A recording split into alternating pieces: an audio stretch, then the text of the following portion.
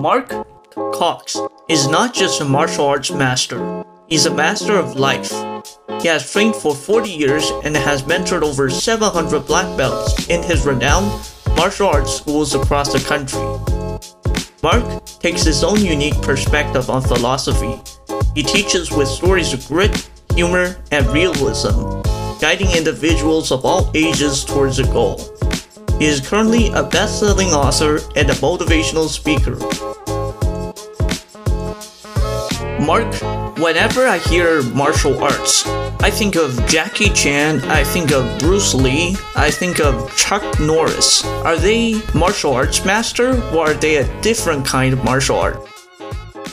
Well, I think they're for sure martial arts masters, but I think when you talk about martial arts, right, who first comes to mind? Bruce Lee comes to mind, Chuck Norris comes to mind, Jackie Chan, and because it is just the excitement of it, anything they do is, the movement, even if it doesn't look practical, just their athleticism and everything else. The storyline could not even be good, but they themselves make what it is, because we're really there to watch them, fight, do their moves and stuff like that. So for sure, it's what got us started too. Back when I started my school, the Karate Kid had just came out, so that's where a lot of things happened there. So Karate Kid was the movie that inspired you to become a martial arts master. Well, I think I've always been into the movies. I've been always into the martial arts movies for sure. Chuck Norris is especially, he had all his in the 80s and Breaker and all these kind of B-rated karate movies. I just was always into them. And how I personally got started was my brother. My brother was I'm 8 years older than my brother, and he was getting ready to go to high school. And he was a little bit nervous, so he wanted to take martial arts lessons. And my parents signed him up. And he came home from a week of lessons, and I'm a lot bigger than my brother. And he goes, we worked on bear hugs today, Mark. And I said, you did? And I picked him up in this bear hug, and then he took the back of his head and slipped back and headbutted me right in the nose. And I'm like, oh, no, this is not this. And that's how I actually got started actually taking classes. So I've always wanted it, but my brother's the one that forced it. Oh, wow. That's certainly quite an adventure. But would you practice these stuntman moves, these movie moves, these Chuck Norris moves in a real life situation? Well, I think in our mind we play that the movies it's gonna happen like that on the street, right? So we say to ourselves, the nunchucks and all the stuff that we do, or all these flying kicks. But the reality is, there's reality self-defense and there's movies. And what looks like in the movies may even get you hurt on the street, because people that are doing real violence, you need to answer it with real stuff that's going to really work. That doesn't mean that some of the stuff you see doesn't work. It's just, flipping backwards and all the fun stuff is not really for reality. Reality is, man, someone's trying to take my life and I've got to be able to defend it. But without the movies and everything else, what would we have? What would we have? One's choreographed a lot, and then there's reality. And so a mixture of the two is what will help you become more of a, if you want to call it, lack of term, master in the martial arts. And master, as far as that goes, is really, there's no magic formula for a master to be called a master. What it really is he's worked a long time and he's had a lot of experience. And over the years, you get this rank. There's no magic techniques at master. You're just really, really good at basics. Would you say that having that experience and having that title do help with opening up a reputable school? Well, I think anybody can open a school, because believe it or not, martial arts isn't really regulated. I think that when people can open up schools, and those that really have strong programs will stick around. I've been around now for 36 years in my community. I've seen martial arts schools come and go. And, when you're there and you're molding young people's lives into be leaders, and it's a tool, the tool is the martial arts, because if they can have confidence in themselves that they can take care of themselves and they walk with their head high and their shoulders back, that's what really helps, accumulate an instructor. So anybody that goes to take lessons, I say, you need to see if you gel well with the instructor. They don't have to have necessarily a master's title. It's nice because they have a lot more experience. But if they have a genuine concern on can they make the students better in life using the martial arts, that's really what a martial arts instructor is. What has been the key contributing factor that has allowed you to open multiple schools across the U.S.?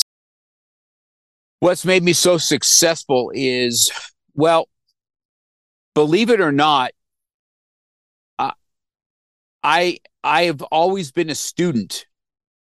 So I never got to a point where, that's why the master's title is always so hard for me to hear, because I'm a master in one art or another. And I've always learned other arts. So I went through Hapkido and I went through Tang Soo Do, and right now I'm training Brazilian Jiu-Jitsu, where I'm a brown belt in that. And it's humbling, because even though I might master a rank of an art over here or have the title, on the same day I'm getting tapped out by somebody doing jiu-jitsu. So it's always hard to hear, the master title. But how I survived is with a student's mentality. Because when you have a student's mentality, you never stop learning. You just don't. And then you take all this knowledge and you keep pouring in. So what started as a singular art, I taught Tang Soo Do, which is the Chuck Norris system. Then it branched out that I went into Hapkido. Now and then Krav Maga, then Brazilian Jiu-Jitsu. Now I've studied all this, and I'm able to bring all my experiences into the classroom to make my students even better than they were 20 years ago. So really, it's the forever student mindset is what really makes you, outside of never quitting. If you have a quitter's mindset, you're going to quit everything. You know what I mean? You have to go for it, just like you do on the mat. Or if I'm doing a jiu-jitsu and I'm on the mat and somebody's trying to choke you out, you've either got to find a way out or you got to tap out. And if you tap out, you have to reset and say, okay, what did I learn from my mistakes there? See, the mat and life are the same thing. And that's how I became so successful. Like that. Don't be a quitter. There are so many variations of martial arts, but which one would you choose to defend yourself out on the streets? That's a really good question, Jerry, on what I feel would be the best. Why did I learn all these other arts? I felt like there were some weaknesses in my very first art that I did in the traditional karate style. I felt the self-defense was weak. I went to Hapkido, but still Hapkido, I felt, yeah, the joint locks and all the stuff was really cool, but how hard is it to really do that on somebody that doesn't want to be compliant? And then I learned Krav Maga, which is really not self-defense, it's more self-offense, right? Wow. It's like, you touch me and I'm going to finish this.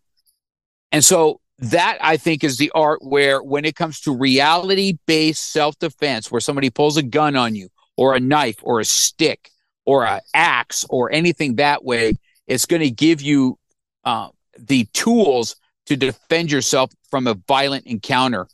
But then I also think that part of Krav Maga is having jiu-jitsu, but I think the combination of both, somebody that has some good skills on the ground and somebody that has the skills of having a violent thing like Krav Maga, is a great mesh in order to be a more well-rounded self-defense practitioner. But Krav Maga is a new style of fighting, right? It's not as ancient as Kung Fu or Jiu-Jitsu or martial arts. Right. No, not at all.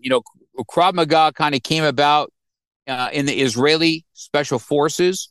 That's where it came about from a man named Emil Lechtenfeld, and he started that back in the 50s, and it kind of rolled in to the United States with a gentleman called Darren Levine in the very early 80s. So it does have a newer onset, but built for the military and then made for for the average person.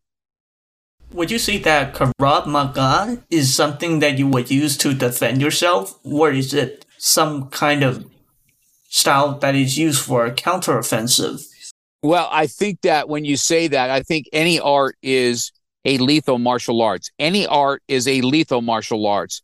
Believe it or not, it's not the art, right? Whether we're stabbing somebody to the throat with our fingers, or we are choking somebody, or somebody's trying to attack us and we use Krav Maga and we hit them in the groin and take them down to the ground. And if they pull a gun on us, we take their gun. It's not the martial arts. I think all martial arts has a little bit of violence attached to it. It's the practitioner. Do you have the wherewithal not to use it unless you absolutely have to? See, self-control is what's needed. It's not about the art. It's about the person. You know what I'm saying? If you were to teach your students a different mentality other than not being a quitter and having self-control, what would it be? How can you acquire self-control? How can you not be a quitter? How could you put your martial arts school and leadership skill to the business world? Excellent question, Jerry. So I tell my students the same thing on this. Like I said, mat and life are the same thing. So let's take the art of jiu-jitsu for a second and we look at what it looks like to be on the mat and take it into the business world. See, when you're in jiu-jitsu, it's you and somebody else. They're trying to tap you out. They're trying to choke you. They're trying to armbar you. They're trying to finish you. And like in business or this, you have to find a way out. You have to get on the offense. See, if you're defending all the time or you're defending yourself, whether it's business or on the mat, you're losing. If you're defending, you're losing. You got to get on the offense. And when you get on the offense, that's how and then you never accept anything. So if somebody's trying to take me down, I don't accept it. If they're trying to choke me out, I don't accept it. I figure a way out. I find a way out. Right? So it correlates with business just as well. If somebody's telling me what I can't do in business, I'm going to figure a way to do it. If one way doesn't work, I don't just hang it up and quit. I have some kind of mentality of not quitting and now, okay, this one didn't work. I'm going to go down this avenue now. All right. Or I'm going to go down this avenue, which eventually will set up this avenue. And so it's just it's like a game of chess, right? In the game of chess and in the game in business, so you have offense and defense pieces, right? But sometimes they're both, right? We make a move on offense, which is actually protecting our king. So now it's an offense and defensive move at the same time. It's the same way in business. We have to play chess in business so we can anticipate what's coming and we can anticipate our moves, where to go. And so the mat and the business are exactly the same. As far as self-control goes, having self-control, right? Isn't that true? You need that in business too. If you are a customer service-based business and they're harping on you and down deep in your mind, you're like, man, my students don't talk to me this way on the mat. But this is not the mat. So I have to exercise grace. There's a lot of talk that goes on, but if it's not physical, that's what it is. We don't know. Somebody had a bad day. Maybe somebody's family had cancer that day or diagnosed, and we don't know about this. Maybe that's what did it. What is it in their life that has put them in this mode? Because they're not like that 24/7. And that's really where character building comes into play. So in summary, it's the best defense is offense, and having self-control, meaning being more empathetic to the other person that you are serving. Absolutely. So it's like anything else. Now, am I empathetic to the guy that's across from me trying to do damage? Well, if we're kind of the same rank, we're at war there a little bit. But if I got somebody that's not quite as skilled as what good is it that I just make a fool out of them on the mat unless they're acting a fool? See, if they're not humble, they need to get humbled. But if they're humble, you need to be humble and you need to let people work. You need to let them work their weaknesses so that they can be strong in the long run. And that's kind of how I see life and business. You have to have empathy or people can't grow. Without empathy, there's no growth, right? With no growth, there's nothing but quit. If you had to say one thing to a beginner or someone that wants to try out martial arts but doesn't have the courage to do it, what would you tell him or her? Well, I have this question come up to me a lot, right? I have a lot of parents that sit and watch and really they want to try. So what I try and tell everybody is this: you don't know how good you are until you know how good you are. And you can't really do that by watching. And I use the analogy of swimming. We can think that we're the best swimmer and we can read a lot of books on swimming. And we have all this knowledge because we've been watching it. But when you jump in the water and you've never done it, are you swimming or drowning? You can have all the books that you read, but you need to have the experience of it. And the only way to get experience is to get past fear. And when you get past the fear, you realize, wow, that's really not as bad as I thought it was. And then that opens up your mind that, wow, I can do this and I can move forward. So I hear this quite often, all the time, but that would be my analogy on how I talk to people about it. So I think we can say that if you take your first step across the first doorway, the rest should come smoothly. Absolutely, because nothing happens overnight. You'll learn something, then all of a sudden, maybe months down the road, something's going to click and you're going to go, oh my gosh, I made that so much more difficult than it had to be. That was so easy once it kind of clicks. It's like a puzzle. You know, some pieces are easily fit together. And then all of a sudden you're having complications because you can't find which one goes here. Then all of a sudden you find one here one day or here one day. And so it's like a puzzle. But the puzzle never gets made if you're not putting the pieces where they need to be. And the only way to do that isn't by watching, is by doing. And I think that's the same thing in life, and that's the same thing in business. Stop talking about it and start being about it. You know what I mean? Right. I really like that. Stop talking about it and start being it. Thank you so much, Mark, for your time on the show today. It is an absolute privilege to have you on the show. Thank you so much, Mark. Thanks, Jerry. Thanks for having me. I'll make sure I share out your show. You're doing a great job.